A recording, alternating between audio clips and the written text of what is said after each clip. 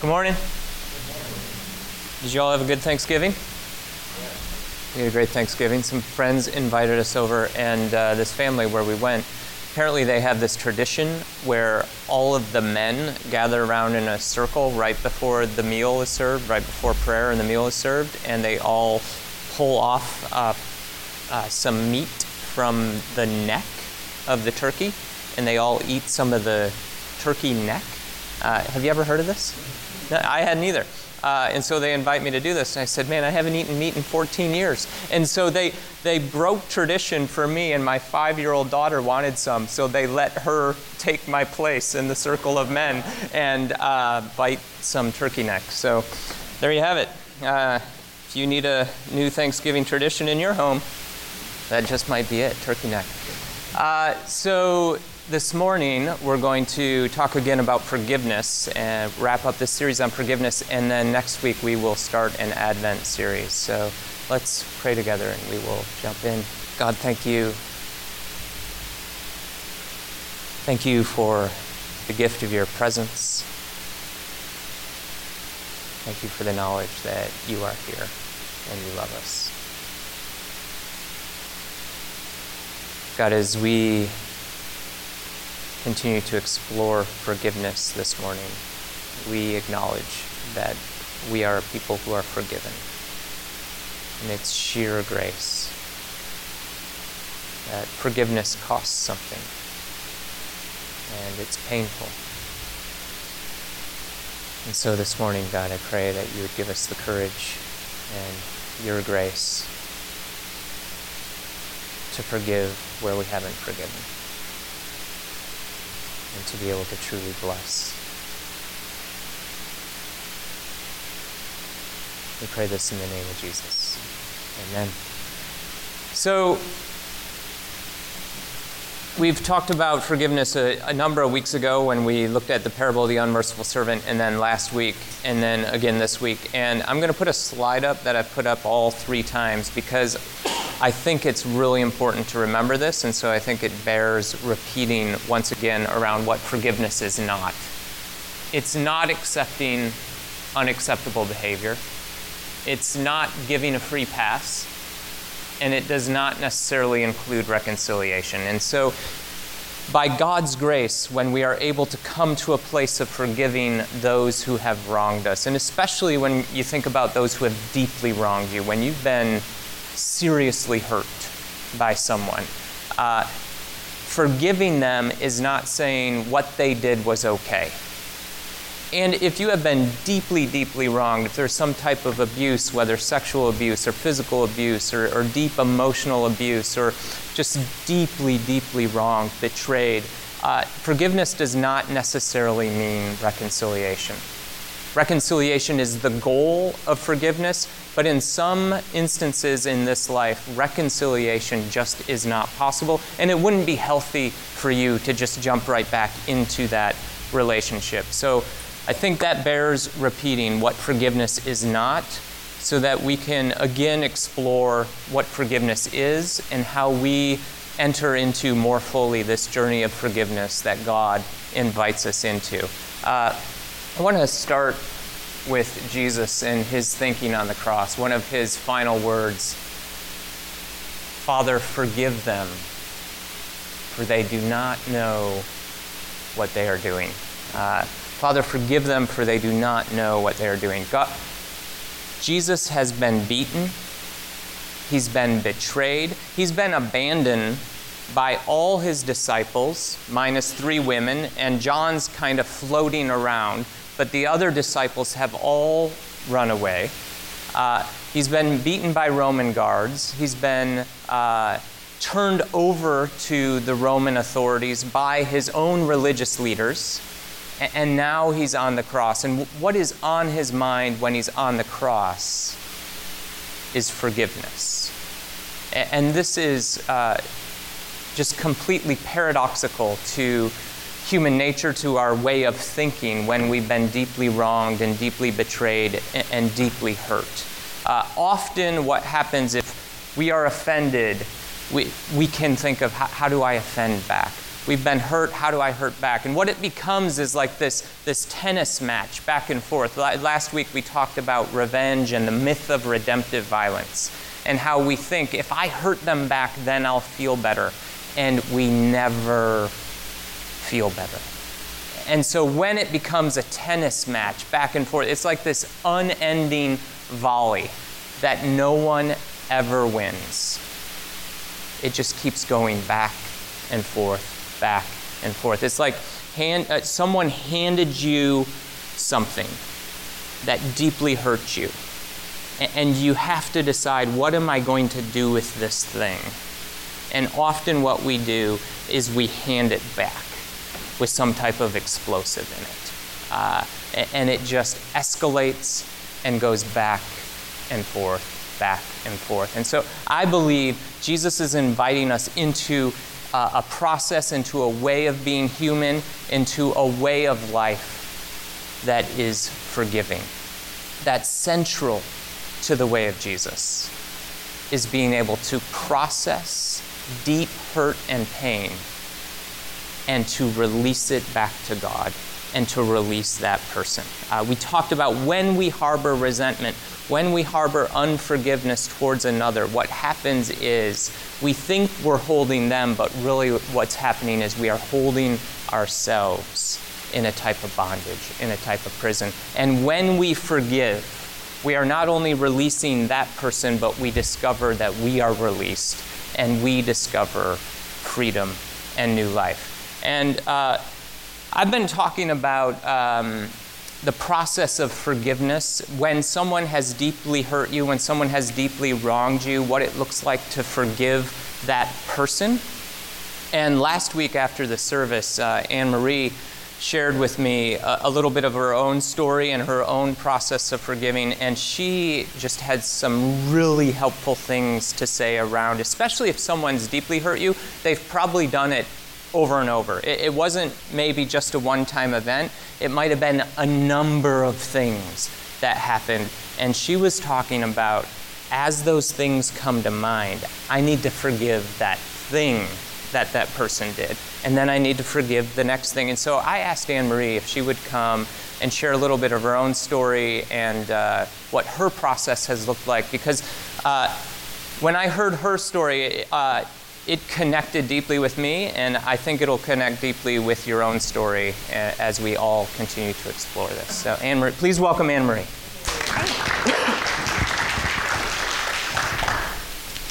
Hi, deep breath.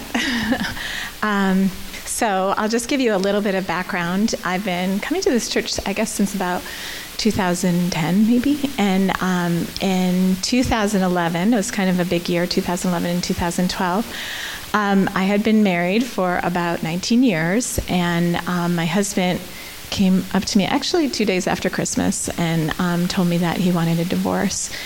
And I was shocked. It just totally devastated my world. I was reeling. We had at the time 2 children in high school, a junior and a senior that a lot of you know, Jake and Bren. And I was devastated. And I found out shortly after there was someone else, and that was part of the motivation behind it. And my world was reeling. I decided to try and find some Christian counseling. At first, I was like trying to find counseling we could go together because I was convinced that we could solve our problems. And I found First Pres in Berkeley has a Christian counseling center, and so I went over there. And my ex-husband, Dan, never would agree to go with me or anything, but I went myself, and I found it was really helpful. And through that, I got connected to this program that they have, which is called Divorce Recovery.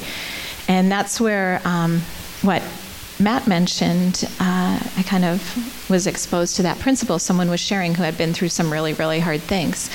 And that's what they said. They said, like, when someone asks you for forgiveness, to give blanket forgiveness when someone's hurt you deeply can really almost feel insincere because you're trying to move forward, but it doesn't resonate with your heart at all. And so to try and move in that direction feels really hard. So this person had shared that, and they said, their words were, as God brings to mind things that I can forgive, I will do that.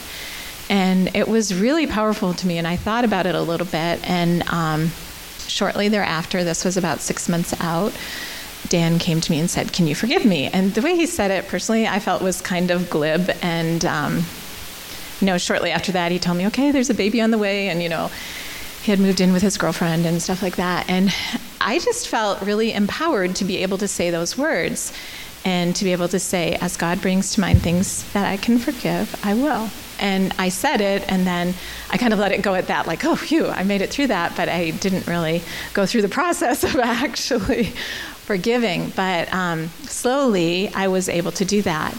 An example, one of the things that really, kind of hurt me so deeply was kind of the loss of control I felt in this whole situation. We had been living in Canada for quite a while. And we had lived in Canada for 19 years, and we had been married almost 25. I can't remember if I said that right. But because we had moved here, he moved here ahead of us. So he got a job out here, and then we moved. I'm American, but he's Canadian. And he set up all our financial stuff. And then we moved once we found, okay, the job's for sure. Then we moved out here. So when he left, I went to just kind of set things up, and I realized I had no credit rating at all because I had been out of the country for so long. And it just was incredibly, I felt like I had no power over anything. So I'd go to find an apartment. I couldn't get an apartment because I had no credit rating. I ended up having to put down almost double the normal deposit. I had to get a $3,000 loan so that I could pay off the cars, and I couldn't get a $3,000 loan. I was 47 years old and had been working all my life, had owned a home in Canada, partially, whatever, a small bit of a house anyway. But it was so frustrating to me.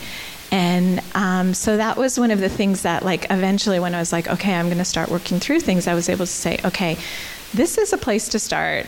It was kind of a little bit, I was back on my feet again, but it was like, this maybe wasn't intentional. Okay, God, I forgive Dan for that, for not putting my name on those credit rating applications or whatever when he moved to the country. And that was kind of like a start for that. But they likened it in our divorce recovery class. The person who was sharing said it's almost like a refrigerator. When your fridge gets really bad and you open it up and there's just everything smells and you haven't cleaned it out for a really long time. Hopefully it doesn't get to that point too often. But when you open it up, you just want to shut that door because it smells so bad inside. But if you have the courage to take one thing out and you open it up, you look at it, try and figure out what it is, get rid of it. Next time you open the fridge door, it might still smell just as bad, but you take one more thing out. You kind of investigate it, look at it, decide what it is, get rid of it. Slowly, after a while, when you open that fridge, it actually doesn't smell so bad. And that's for our hearts are like that. And I've been talking about my divorce, but I know for us, there's just so many things that come up, whether it's issues with siblings or with parents or with friends or that business partner or that teacher or that parent or whatever.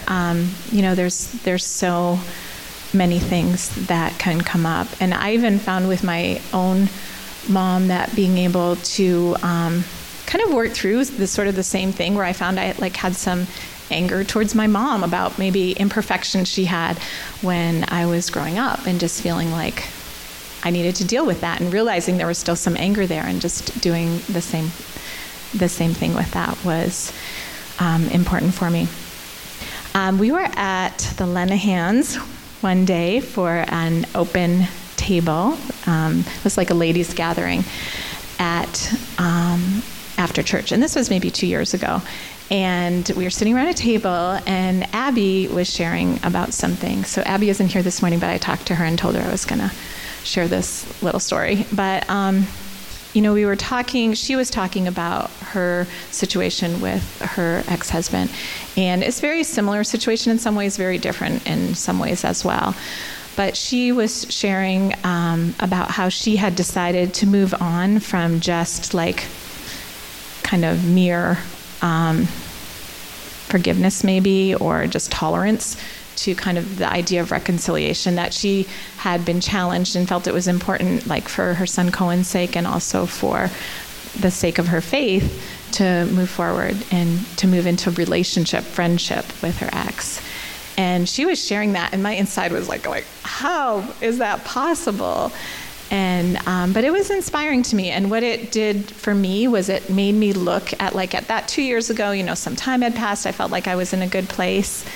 And it inspired me to kind of look a little deeper and say, okay, what still is there that's unforgiven, I guess. And, you know, I remember when I was at the divorce recovery group, someone said to me, like, at some point in your life, you will be able to look at that person who's wounded you so deeply, and you will just feel nothing. Like, you won't feel hurt, you won't feel anger, you won't feel like bursting into tears, you won't feel like your heart's ripping open.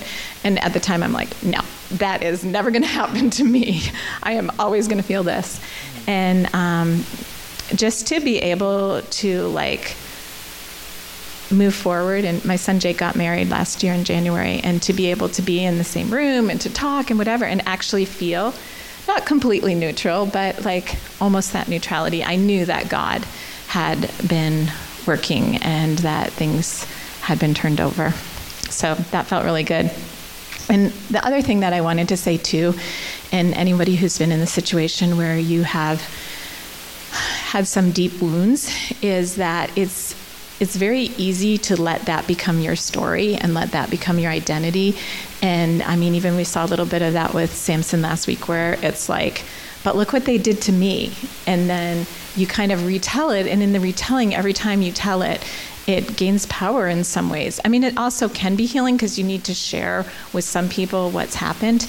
But that for me was also a challenge, to kind of like let myself slowly let go of that as an identity, to be that person who was wounded, and to kind of move forward and like reclaim the identities of my life that were really important to me, like friend and sister and mother and teacher and wife, because I ended up getting remarried to that wonderful man back there. But, you know, to be able to move past that point of having to retell that story. And I met some people that used to go to this church years ago, and Tim and I were in a grocery store and ran into them, and I could see the look in their eyes, like, why are you with a different person, you know? And I hadn't seen them and had contact with them.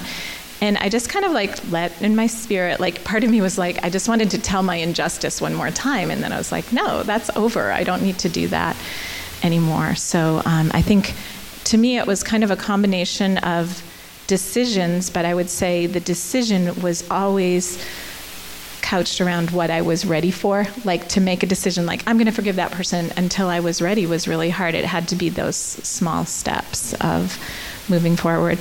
So I wanted to share one verse that was really important to me. And this was one of those verses where you kind of feel like God's talking to you. I had this verse in a Bible study I was doing, and when I read it, it really jumped out to me.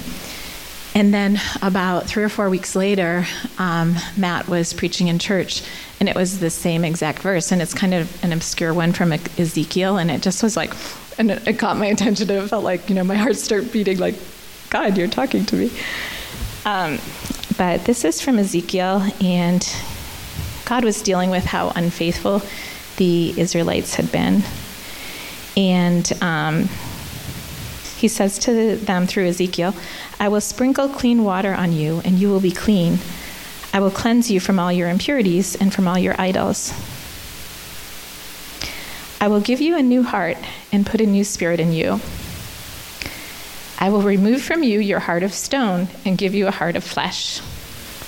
I will put my spirit in you and move you to follow my decrees and be careful to keep my laws. And I just thought, how beautiful, because I need a new heart, because, you know, I just had that hardened heart that needed that anger broken down. And I thought it was so neat that it was tied in with that verse, is the idea of God will also move us to follow his decrees. So it's kind of like he does the new creating in our hearts, but then he also moves us to kind of let things go and obey when we're ready. So that is what I wanted to share.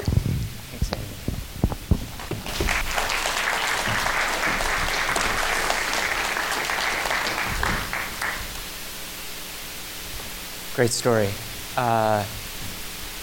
So it's so important, I think, to see forgiveness as a process and this capacity to name the wrongs and to release those wrongs one at a time, as Anne-Marie said, as God brings them to mind. Maybe the first step for you is that you're no longer contemplating their death in your mind.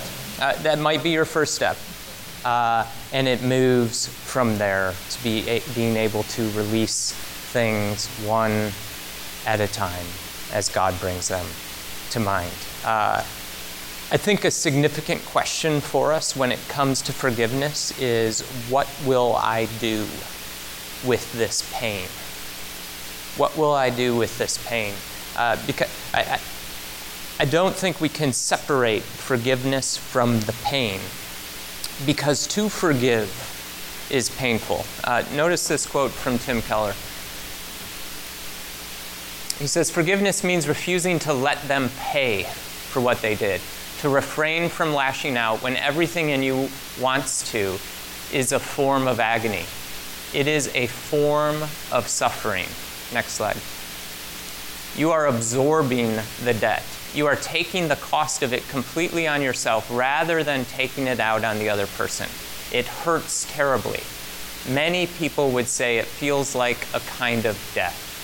Yes, but it is a death that leads to resurrection instead of the lifelong living death of bitterness and cynicism. Forgiveness always comes at a cost to the one granting the forgiveness." And so when you think about the pain, the hurt, the wrong that was delivered to you, the question we have to wrestle with is, what will I do with that pain? Will I hand it back? Will I throw it back at them? Or will I wrestle deeply with it? Because, friends, it mattered. So forgiveness is not saying it didn't matter. It mattered. And it's naming that pain, naming that hurt, naming the suffering of it, and being willing to suffer the forgiveness of it. Because forgiving hurts, and it always costs us when we say yes to forgiveness. We have to absorb that pain, and then when we absorb it and hand it to Jesus, He transforms it. This is a part of the paradox of the gospel, is that somehow when we allow Jesus to take that pain and when we say yes to forgiveness, something transformational happens. And death always leads to resurrection. If we don't wrestle with the pain, if we don't dig deep into our own stories and recognize the hurts and the wrongs that have been committed against us, then that pain is going to be transferred rather than transformed. And so maybe the question is, what will I do with my pain? Will I transfer it, or will I allow it to be transformed? Because when we don't wrestle with the pain, and when we are unwilling to forgive, then it will be transferred. It will affect us deeply, and it'll affect those around us deeply. Because when something happens to you at work, when you're wronged in the workplace and you feel like you can't wrestle with it there, or you're unwilling to forgive it there, and you come home, what happens? Does it get taken out on your family? Does it get taken out on others?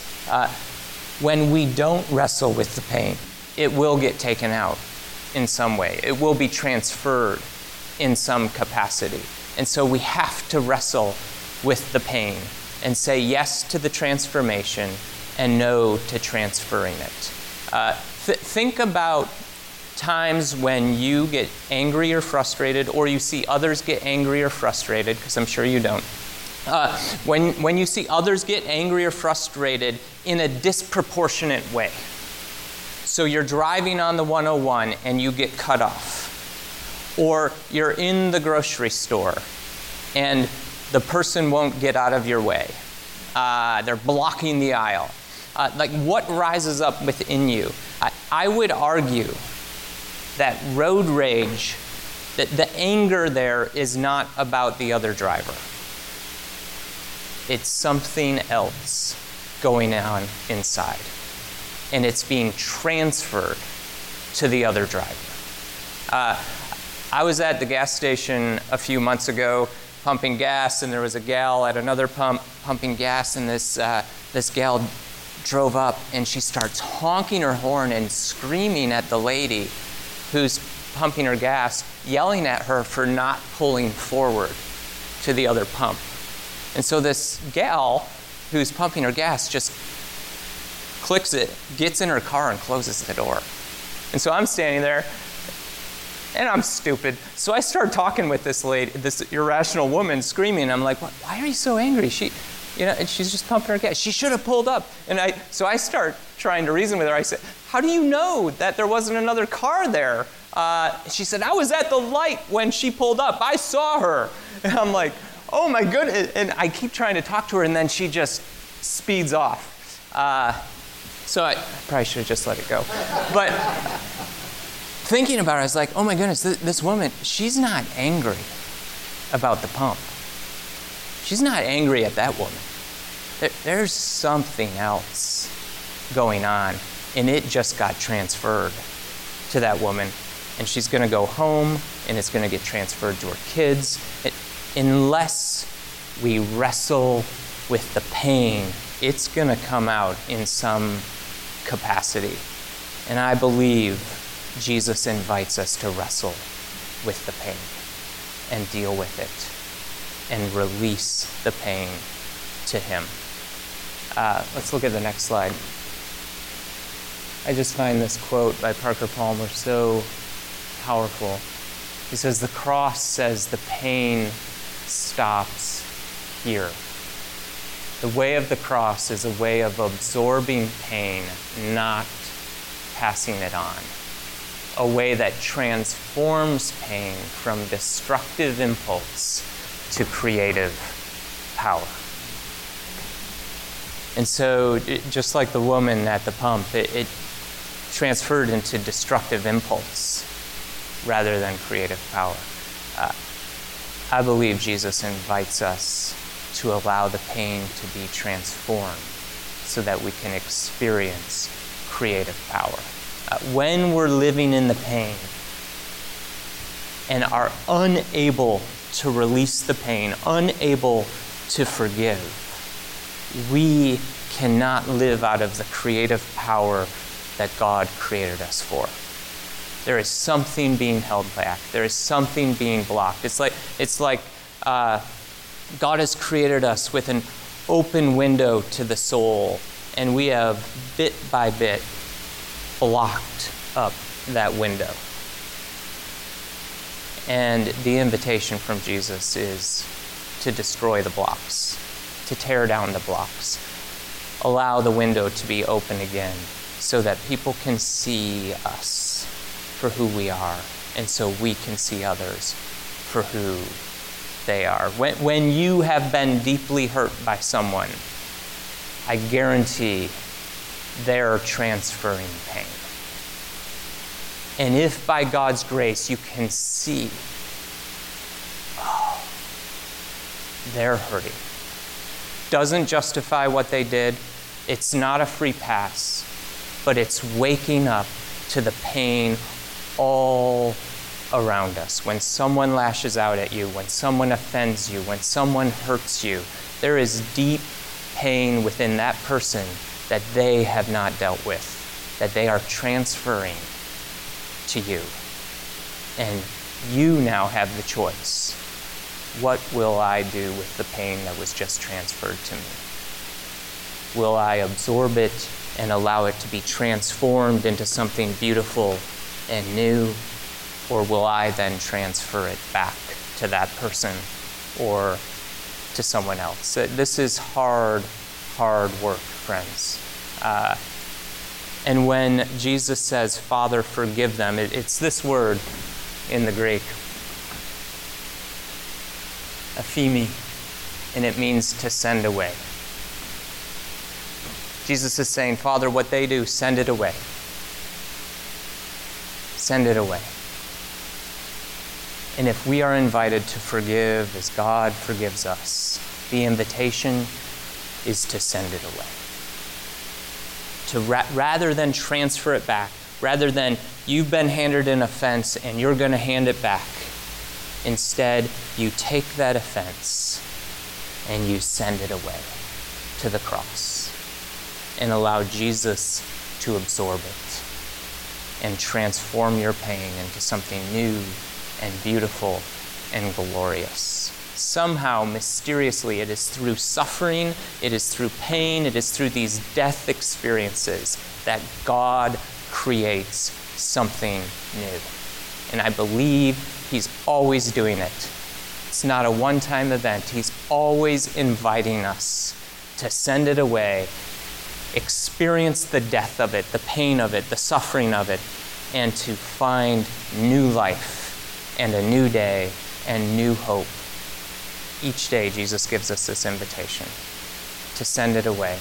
And so this morning, as we come and take the bread and dip it in the cup, I want to invite you this morning. A few weeks ago, you wrote names. You wrote a name of someone you knew you needed to forgive. Or I said, if you're unable to write a name, if you're not at a place where you're able to forgive that person, simply write, I'm forgiven. Help me forgive. And I think this morning what I would like to do with Anne-Marie's leadership and her idea, perhaps there's an offense. Maybe the beginning of forgiveness towards a person who deeply hurt you is just naming one of the offenses and saying, God, help me forgive when this person lied to me. Help me forgive when this person... And maybe you need to be really specific. Maybe today or when you have some space, you need to get away for a little while. And you just need to write it all out. Be really specific about what happened to you so that you can get it all out. Maybe you need to find someone you trust who's a confidant and share that with them and just get it out. And then maybe you need to bury it or burn it or somehow send it away and release it to God and ask God, God, I long for you to transform this pain into something beautiful and new rather than to transfer it. God, help me release the transference of pain and instead receive your invitation to transform pain, which will bring glorious new life. So this morning, as you take a piece of bread and dip it in the cup, if you want, in your program, there's a blank page in there. Maybe rip it out and just write something that you know you need to forgive. And leave it here at the Lord's table. And maybe you need to take your time. And maybe you're not ready. Maybe again for you this morning, it's simply saying, I'm forgiven, help me forgive. I believe deep in my bones that a part of the gift of the gospel is extending to others what has been extended to us from God. And a huge part of that is forgiveness. And so somehow by God's grace, God gives us the capacity to extend forgiveness to others as forgiveness has been extended to us. God, this is tough work for many who have been deeply, deeply hurt. And so, God, I pray that your grace would flow in abundance this morning.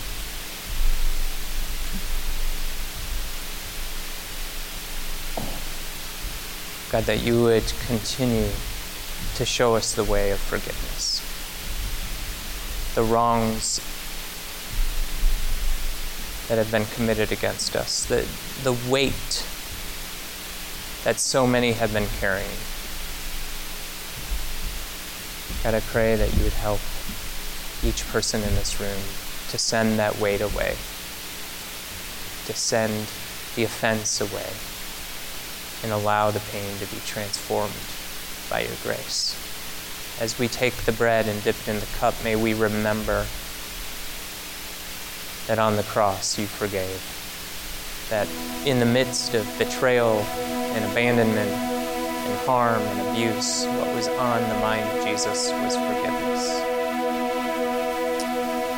As a people who follow Jesus, we pray that you would impress forgiveness on our minds and on our hearts. And that as offenses come to mind, God, that we would release them to you, we would send them away, and allow transformation to take place. Give us the courage, give us the grace, give us the mercy, give us your love and abundance. In the name of the one who loves and forgives all offenses, Jesus. Amen.